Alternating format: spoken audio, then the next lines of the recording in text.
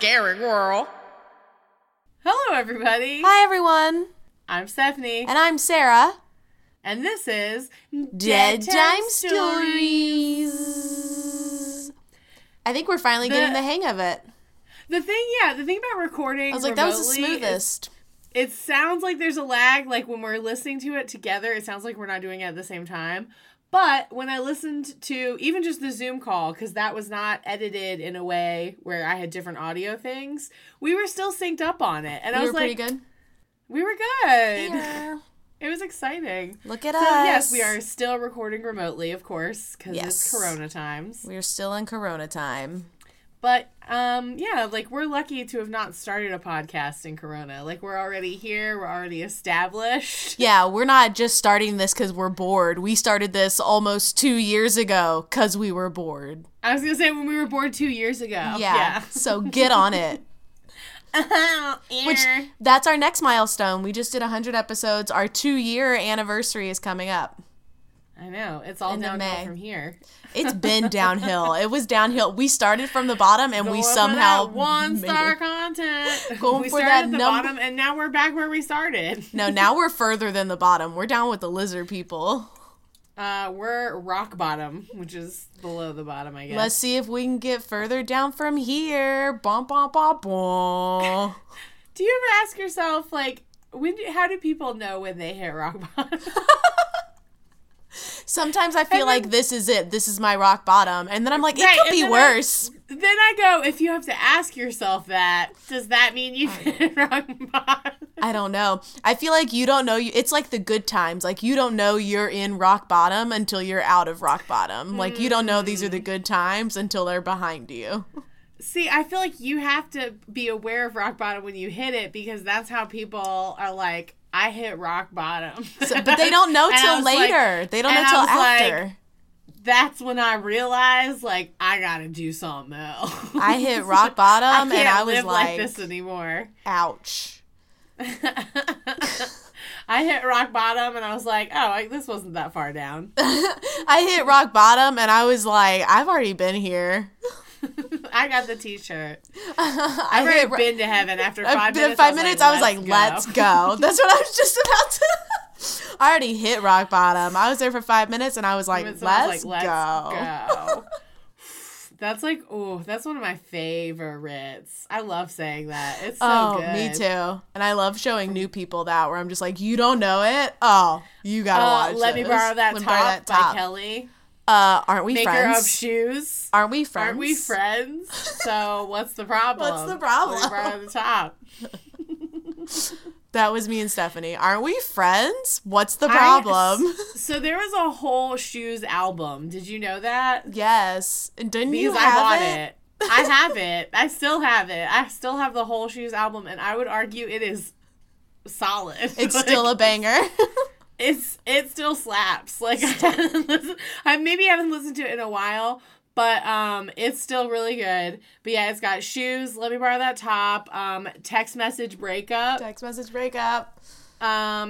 was one called What Are You Guys Talking About? And there was the Canadian edit, which is What Are You Guys Talking About? Stop. I was just thinking when you were like, that album still slaps. That's going to be people talking about us when we hit our rock bottom with Dead Time Stories. And they're like, but that shit still slaps. That's what they're saying now, Sarah. Right now. They hit 100 episodes and we thought it couldn't get worse. Rock bottom and they still slap. And it went downhill from there. We didn't know how they were going to do it. They somehow did it. Well, we got episode 101. We're in the triple digits. Does this count as season 2? Oh my god, 100 episodes a season? Yeah! Go big! There you go. I don't know. Well, welcome to 101. 101 Dead Time Stories. If you're new to the podcast, Sarah would tell you to start from the beginning. Start at the fucking beginning. And you know what? You have so much time. So you do, but no excuses. It's a weekly podcast where me and Sarah get together and we talk about ghost stories, we talk about true crime, we talk about the supernatural, aliens, just weird, mystical, just whatever is spooky and strange and we feel like talking about, usually over wine, because it's our show. And not yours. Ear. I wish I had wine, but I don't want to go down and get any. I know. I was in my room and I was like, you know what? I was like, it's a little early, and then I remembered, airport rules. What time was that? When I went and got the wine. Probably when you texted me, so like 3:50. Oh, that's not early. I mean, it's early. Like before noon. It's early if I'm trying to keep up with some sort of semblance of a routine, which is that I'm working until 5. And then I try to not start drinking until 5. But then if I do start drinking earlier, I just tell myself, right now, it's airport rules. And with airport rules, you can have a drink at 9 o'clock in the morning and no one's going to judge you. There you go. And you can wear sweats. No one's going to judge you.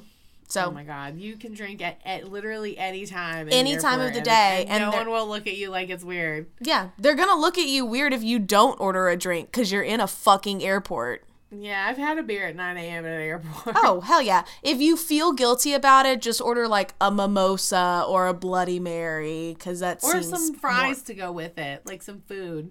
Or a tequila sunrise. Drink it, girl. Or a... So, airport rules, we drink them. We drinking. Now. We drinking. All right, Sarah. Stephanie.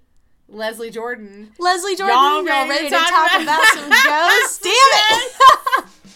Hey everybody, it's Leslie Jordan. Do not miss. I was also thinking, how am I going to cut this in here? Let's take it back. So again, if you're new to the podcast, start from the beginning. But and then you'll get this. Was our 100th episode, and we always say, y'all ready to talk about some ghosts, like Leslie Jordan. That's like our catchphrase. Yes. But I, as a 100th episode present, got Sarah a cameo of Leslie Jordan saying, y'all ready to talk about some ghosts. And you can see that cameo on all of our social media and our website, deadtimestories.com. Deadtimestories.com. That's new too with our 100th episode. Sarah worked really hard. I still have to change my bio, which I've repeatedly told her I would do. You do, which is why it's not live yet. upmybutt.com. Well, it's upyourbutt.com. It's about to be everyone's knowledge that your website is upyourbutt.com.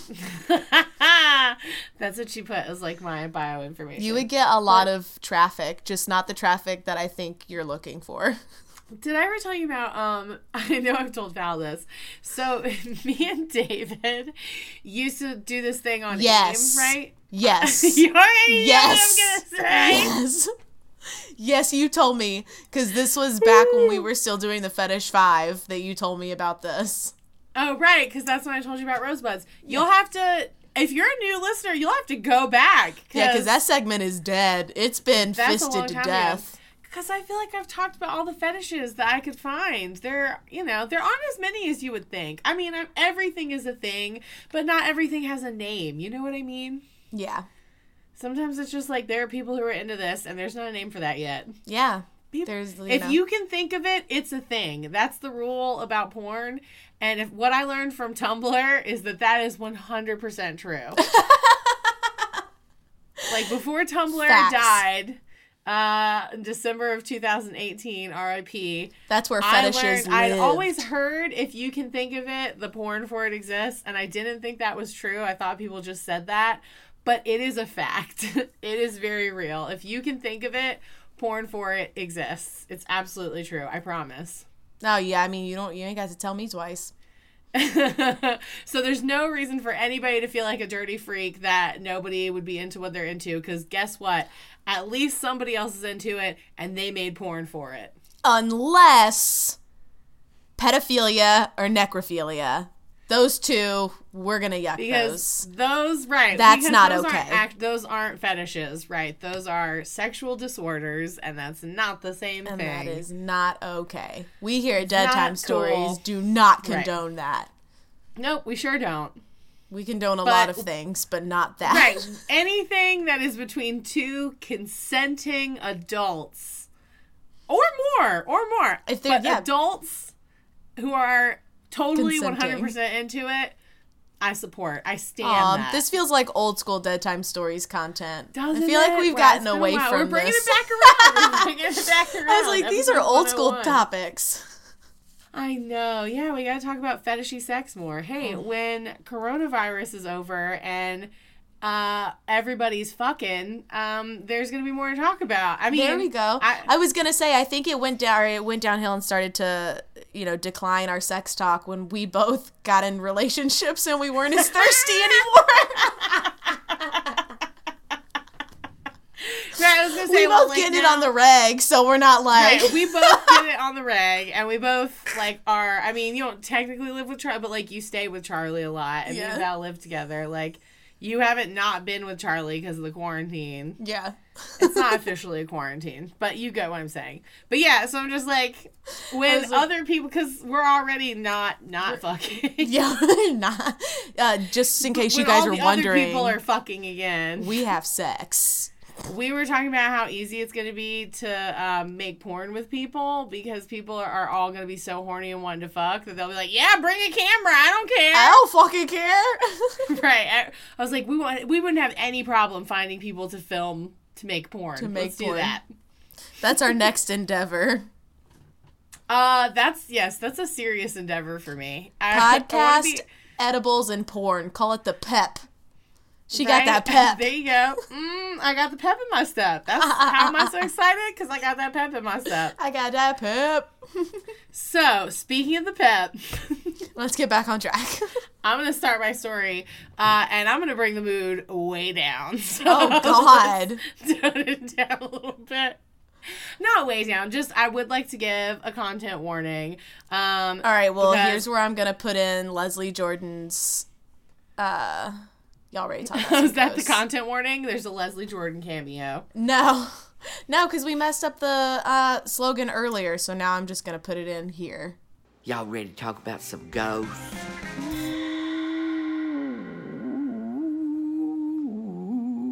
I love it. All right, give us your content warning. Trigger warning. Thanks, Leslie.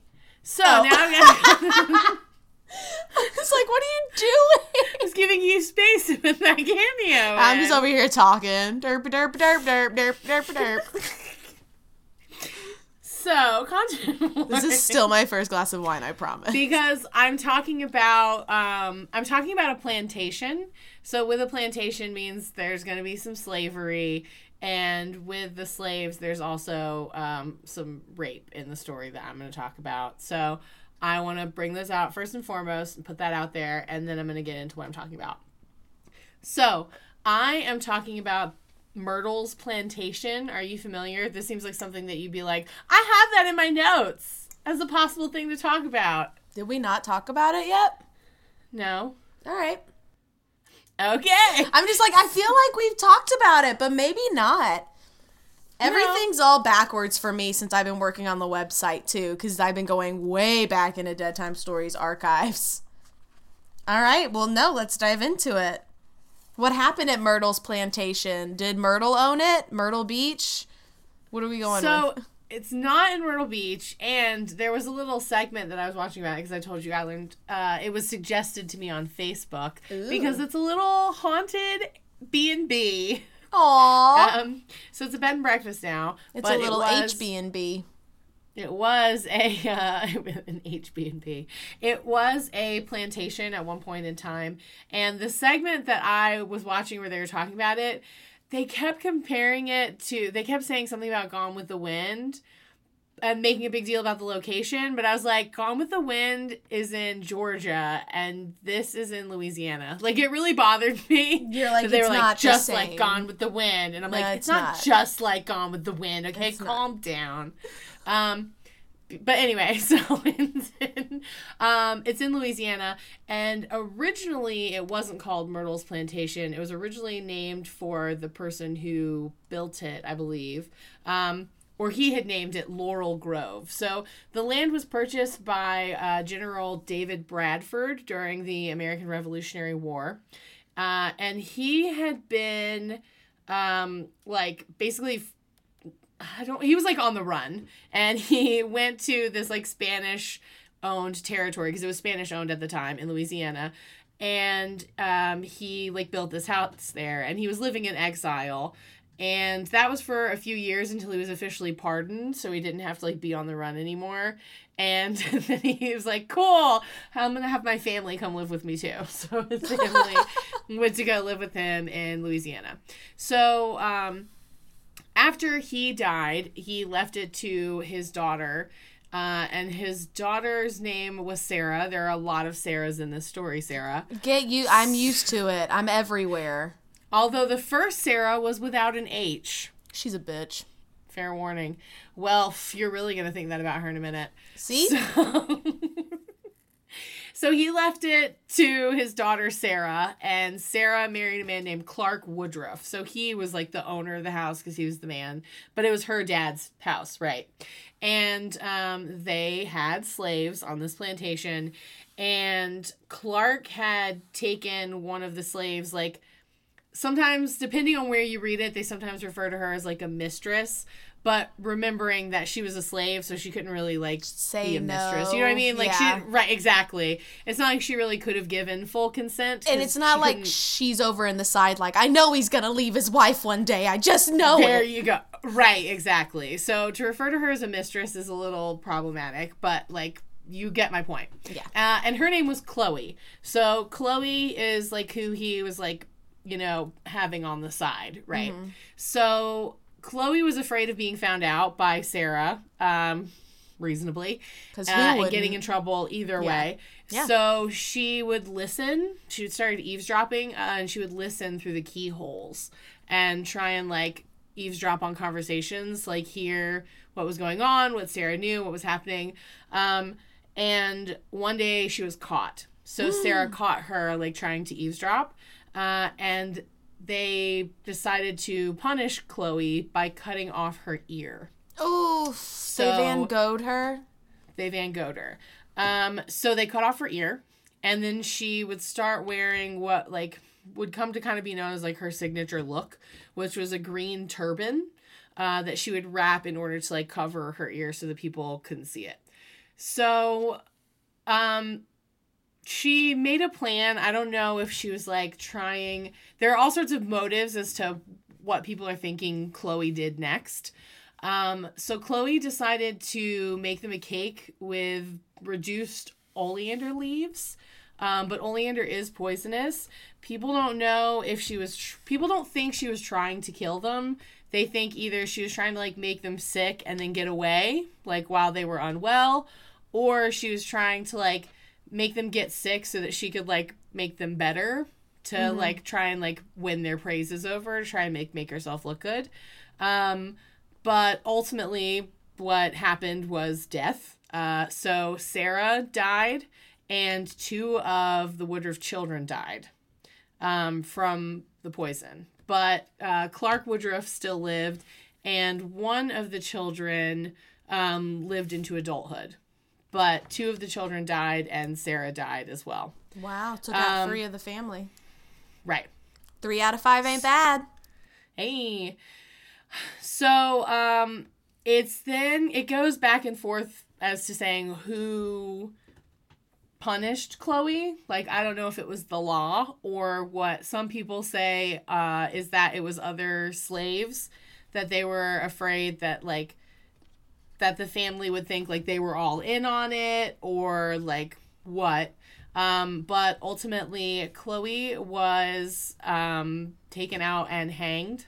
And then her body was disposed of in the Mississippi River. Oof. And we don't know if it was, like, punishment, like I said, by, like, the people, because the legends vary, right? There are some things that are agreed upon that are, like, fact, and then some that are, like, some people... Hearsay, yeah. Hearsay, right. So we don't know if it was, like, she was, like, you know, punished for trying to escape, or if she was punished because, like, they found out that she did it and they hung her, but, like, she was hung. That's what either way, yeah, she died. Yeah. So that is one of the 2 main ghosts, is Chloe. Chloe, and sometimes people say they hear children, like maybe the Woodruff children. But usually people see Chloe and they see her in the green turban. Mm-hmm. Like, that's how they know it's her, because you can't see her ear, right? And she's not turban. Like... Right. They see her, like, wandering around, and she's got the turban. Some people say they hear children running around at night, laughing. That's creepy. Always. Because it's an active B&B, people go there. It has, like, I didn't look on Yelp, but on Google it has, like, a 4.5 star rating. And people, whether or not they mention that it's supposed to be haunted or that they went because it's haunted, everyone is like, it's so delightful. It's so quaint. The food is really good. The staff is really marvelous. Like, it's a great, so cute. The hostess in the green turban was so friendly. So we had to yell at her a few times before she could hear us, but she eventually turned around. There is a mirror in the house that some people say you can see Sarah and her 2 children sometimes in the mirror. According to custom, mirrors were covered up after death at the time. That's what they would do. Because they say that the soul gets trapped in the mirror if the mirror is uncovered. Right. So people say that, like, that mirror wasn't covered at the time, and that trapped the spirits of Sarah and her children, who are occasionally seen or leave handprints on the mirror. Ew. Grubby little kids. So the next person who died, whose ghost is seen at the house, is a person who lived in the next generation. So it was left, again, to Woodruff's children, or to his one surviving child. And she married, what is his fucking name? Woodruff sold the plantation to Ruffin Gray Sterling, and Sterling remodeled the house, and he's the one that renamed it Myrtle's Plantation because of all the crepe myrtle trees that grow on the property. Okay. That makes sense. That's fair. So, I'll allow it. Right. So it was his child that he passed on to, and her husband was a man named William Winter. And in 1871, an unnamed man shot Winter in the chest as he was exiting the house. He allegedly ran back into the house, stumbled up the stairs before dying in the arms of his wife, whose name was... Sarah. But with an H, because the bad things happened to all the good Sarahs with H's. So she had to hold as her love of her life died in her arms. Cool. Right there in the house. So he is also said to haunt the house. His murder was actually on an episode of Unsolved Mysteries. Oh. And they talked about the hauntings of the plantation, but the murder of William Winter is one that, like, that's historical fact. Chloe, their, records are a little less great because she was a slave. She was a slave, yeah. Right. So there isn't really, like, this absolutely without a fact is, this was Chloe, this is when this happened, this is whatever. But William Winter, that's confirmed, and it is still technically an unsolved murder. They don't know who killed him. They just shot him right in the door of his house. Damn. The house was also in a 2005 episode of Ghost Hunters. Ghost Hunters? Mm-hmm. Maybe that's where it's so familiar from. Right. So there is a statue out in front of the property that's supposed to be a statue of Chloe. And they sell little Chloe statues in the gift shop. Oh, goodness. Ugh, I don't know how I feel about that. I know. I don't either. I'm like, she didn't do anything. Right. I mean, she murdered that family. But... Right. There's also, like, maybe a girl who died there in 1868 and was trapped by a local voodoo practitioner. She supposedly appears in the room where she died. Woof. But people see the William Winter ghost, like, stumble, like, in, like, he just got like he had just shot. Wow. Oof. Yeah. That's creepy. But some people are like 5 stars. It was so cute. That they know specifically which stair he died on. Like, some people are like, he crawled up and died in her arms on the 17th stair. Okay. Right, like, sure. I don't know how valid that is. But that's the Myrtles Plantation, which is now a B&B, and you can stay there. Let's go. And they have great reviews on Google. People are about it. It even tells me, like, which dates are the best dates to go. Oh, I love that. What are the best days to go? We need to know for science. For science? Well, obviously weekdays are less expensive. I bet everything is weird right now because of, Oh, yeah, no. Of course. But it's a 3-star hotel with a 4.6-star Google review rating. Ooh, blah, blah, blah. Sounds like a steal. Yeah. I don't know. So that's the Myrtles Plantation. I like it. I love the ghosts. Yeah, you like some ghosts? It's been a while. It's been a while. I like some ghosts. Some ghosts. You know who else like ghosts? And you know what else has been a while? Promos. I know. So we're going to bring back, if you've listened in the past, if not, stop and go back to the first episode. Why the fuck have you made it this far?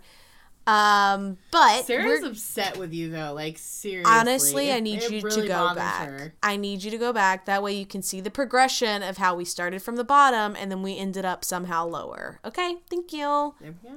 All right. That's how it happens.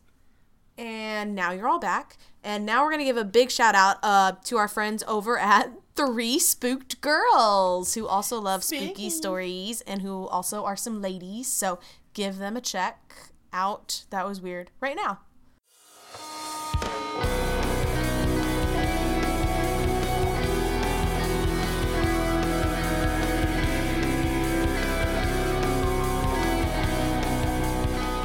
Hey there, I'm Tara. And I'm Jessica, and together we co-host the podcast 3 Spooked Girls. If you love the paranormal or murder, join us on Mondays for full-length episodes where we discuss our favorite paranormal stories and true crime cases. And join us again on Thursdays for our minisodes called Stabby Snippets, where we tell you all about true crimes happening in the news. You can find us on Apple Podcasts, Podbean, Spotify, or wherever the hell else you listen to your pods at.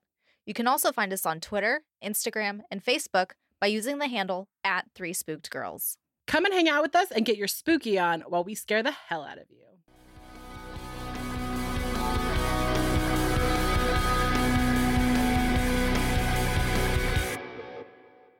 Three Spooky Girls. Oh my god, that came back too. All right. Yeah. Yeah. I knew you wanted me to. I knew you wanted me to, so I had to do it. I liked it. Thanks. I liked it. Sarah, what are you talking about this week? There it is. I was waiting for my cue. Got it. Okay, sorry. My apologies. We were talking last night, to go off on a tangent for a second about cues and lines. And Charlie was trying to reference Whose Line Is It Anyway? But instead he said, what is that, What's My Line Anyway show? No! And I don't know why. We're breaking up. No, I don't know why, but I love that idea of doing a totally different kind of improv show that's just, what's my line anyway?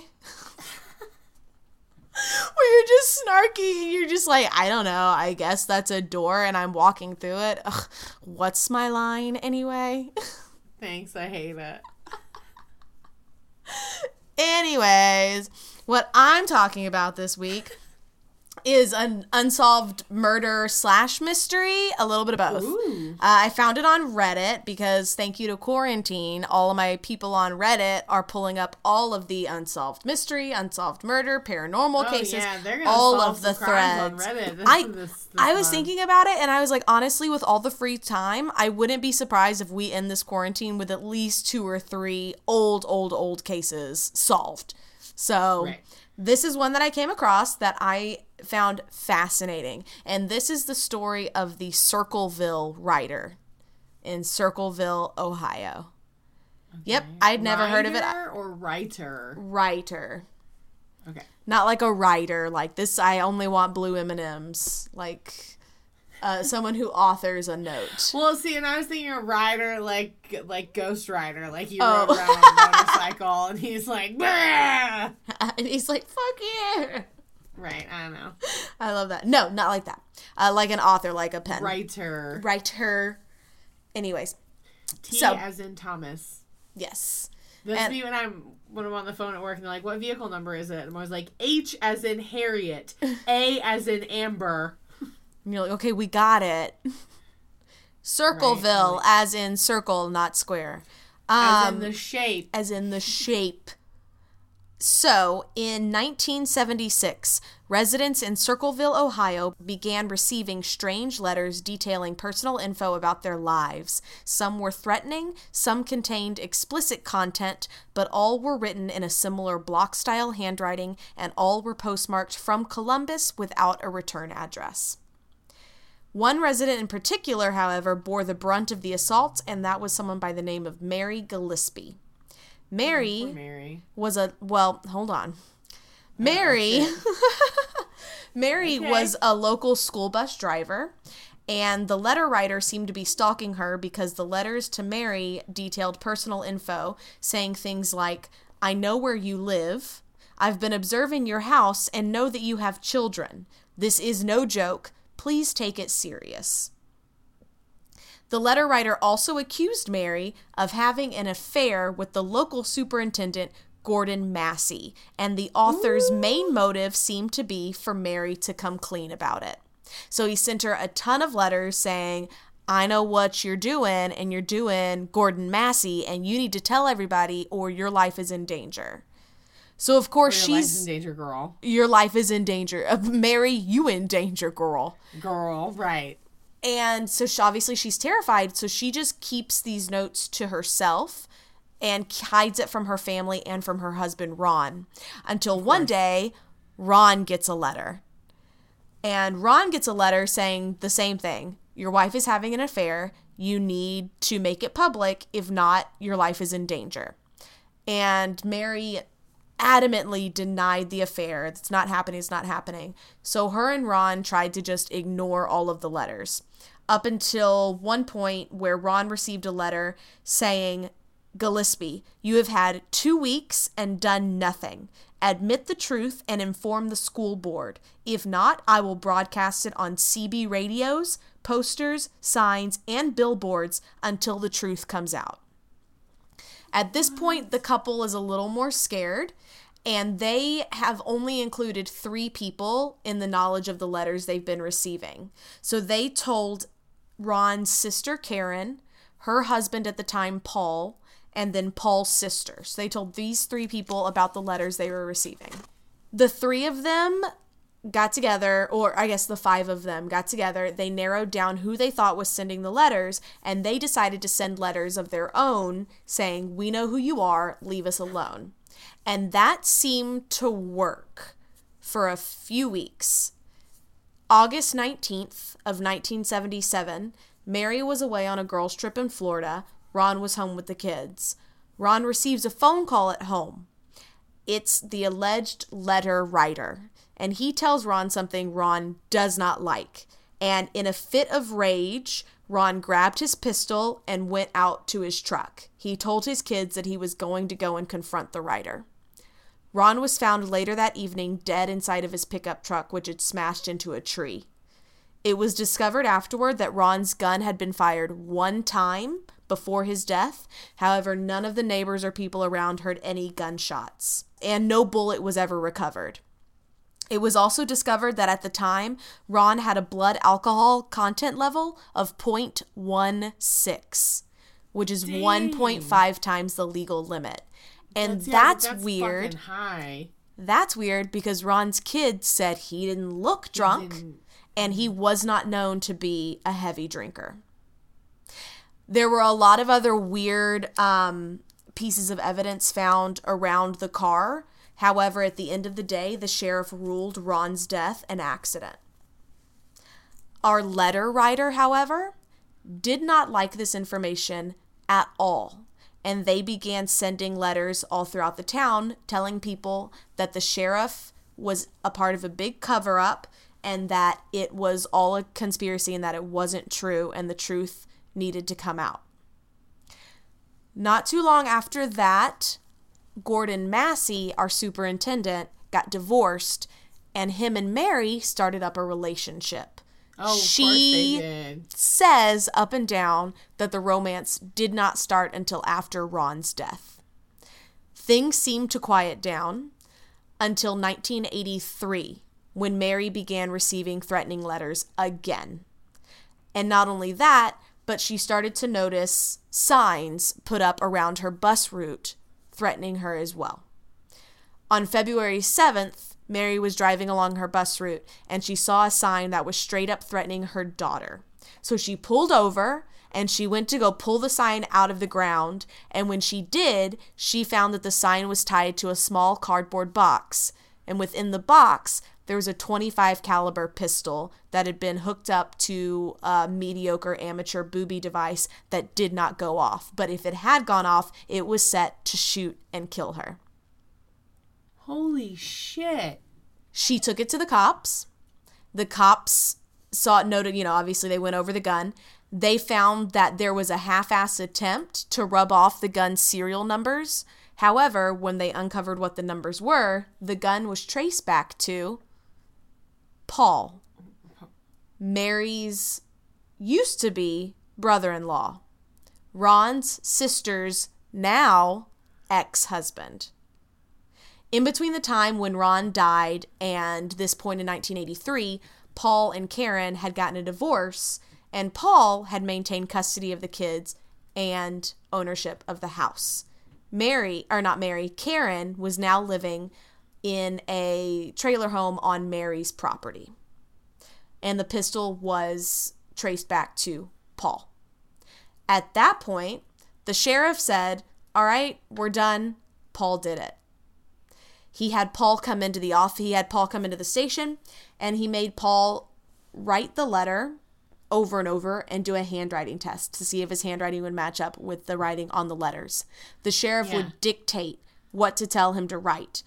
And then he said it was a close enough match and used the handwriting a close enough match and used the handwriting samples and Paul's gun as evidence to charge him with attempted murder.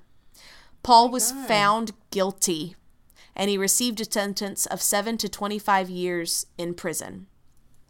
However, there is compelling evidence to suggest that Paul is innocent.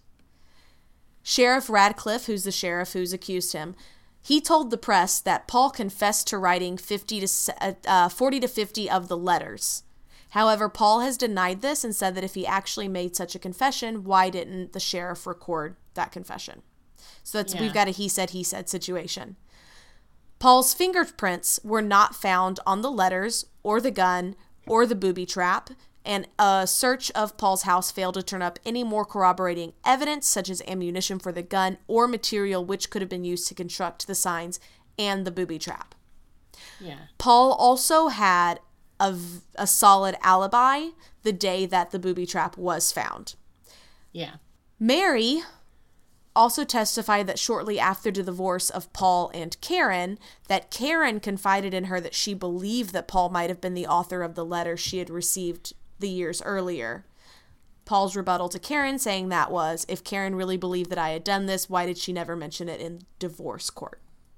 Right. I'm like, because fucking Karen did it. While Paul was in prison, the letters started up again.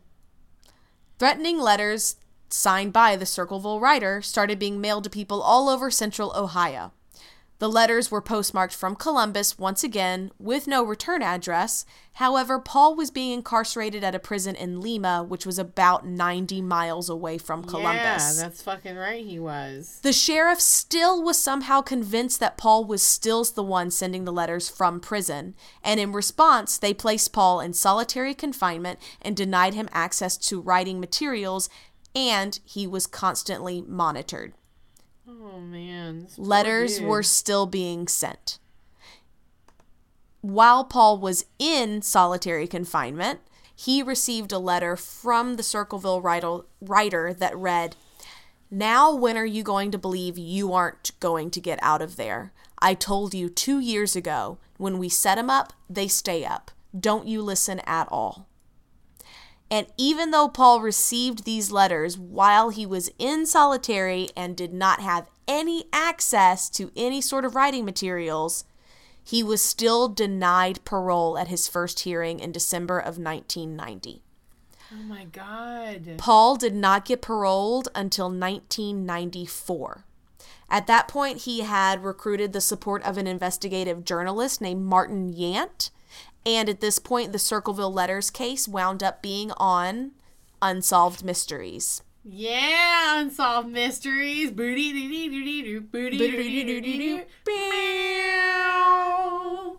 Yes, Robert Stack. So now, while Unsolved Mysteries is working on the show, their office received an anonymous postcard signed by the Circleville writer.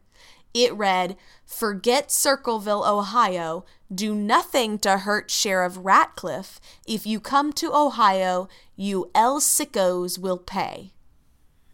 You L sickos? L sickos.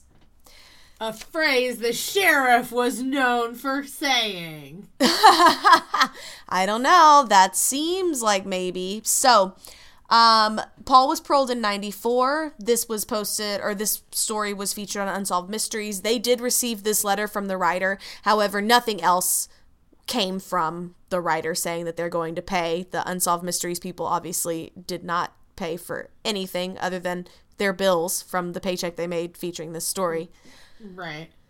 However, Paul still tried to clear his name for the rest of his life. He would write a letter to the FBI asking them to investigate Ron's death. He refused to take the fall for Ron's death. However, nothing came of it, and Paul passed away in 2012. Poor guy. Never knowing who murdered Ron and who potentially framed him in the turnaround. There are many theories as to who the writer is. And depending upon who you talk to, some people say that there were letters received up until 2001, but some people say that the letters stopped in 99 with the letters that were sent to Unsolved Mysteries. A few theories as to what happened. A lot of people think that it wasn't just one writer.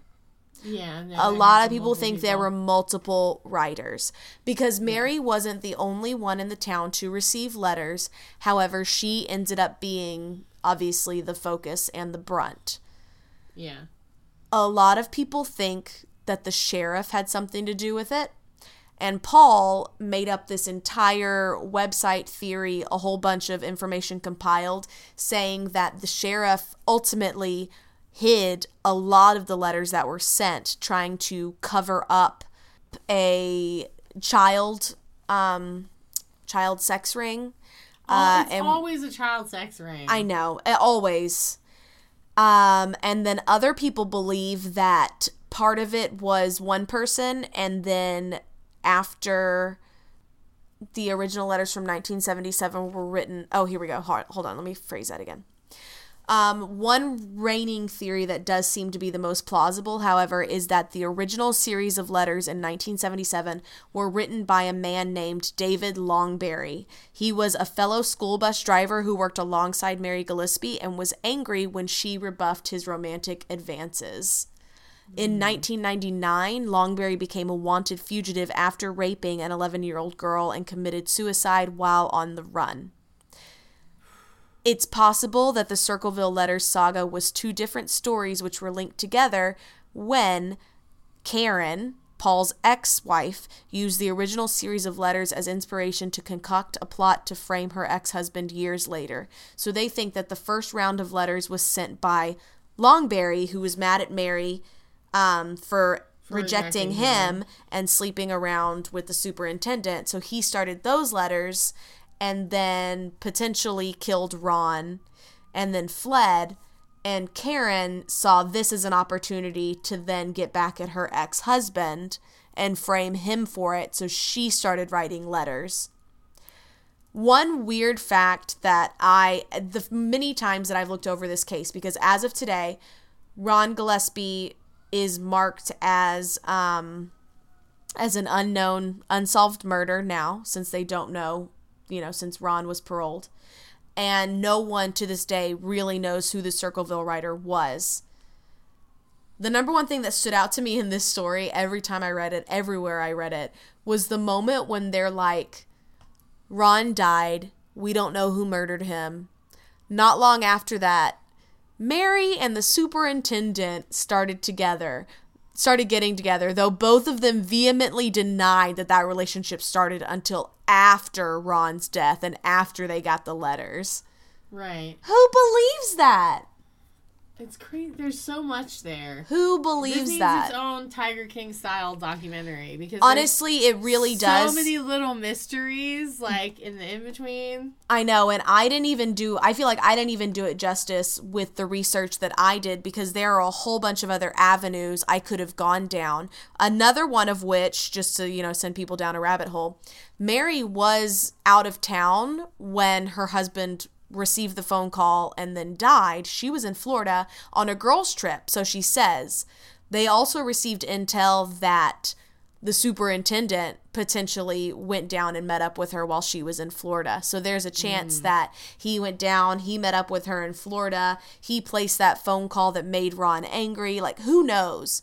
And why was there so much alcohol in Ron's system? There's really a lot of questions, and I don't think any of us will get any answers. I think what we've figured out is as far as this case is ever going to go. Dang. That's crazy. That's the unsolved mystery of the Circleville writer. And they never found out who they were. Damn. Right? Isn't that story cool? I stumbled upon that and I was like, oh, like you said, this could be its own 4 to 7 part Netflix special. Right. This is the, don't fuck with cats. But yeah. Which I'm not watching that. But, it's like that where it's gonna be internet sleuths and this is the crime that they solve. Yeah. I hope so. It was great. All right. That's my story. That's wacky. All right. Okay. Yeah. All right, episode 101, come through. Come through, y'all. Well, thank you for listening to our podcast, everybody. If you want to support the show, of course, the best way that you can do that is by subscribing to our Patreon, which you can look us up on Patreon, or you can go to our new website, deadtimestories.com.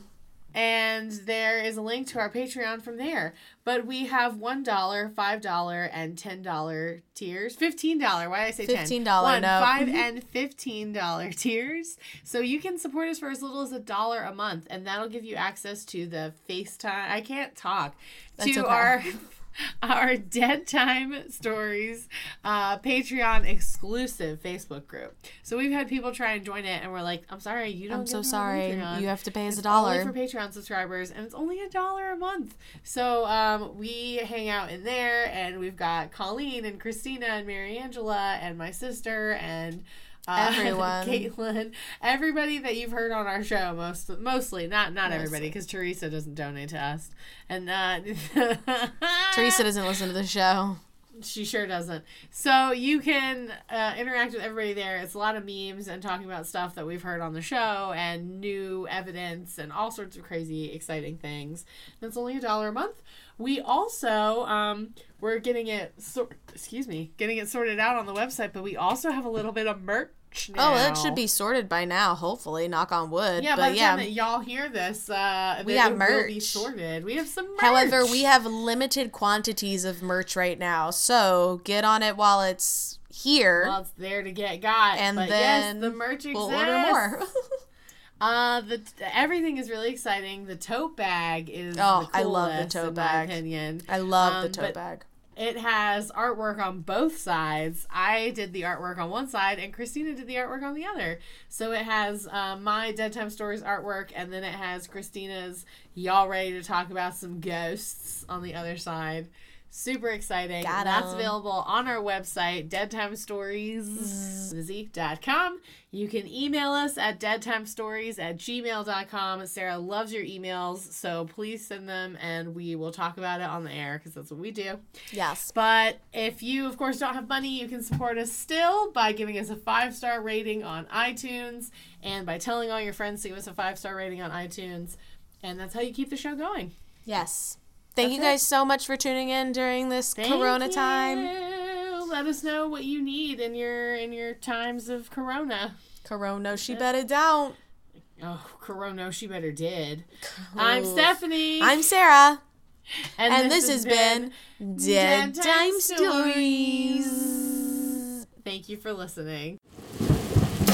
Dead Time Stories is hosted by Sarah Heddens and Stephanie C. Kernison. Music and editing by Eric Gershnow. Artwork by Rennie Slackman.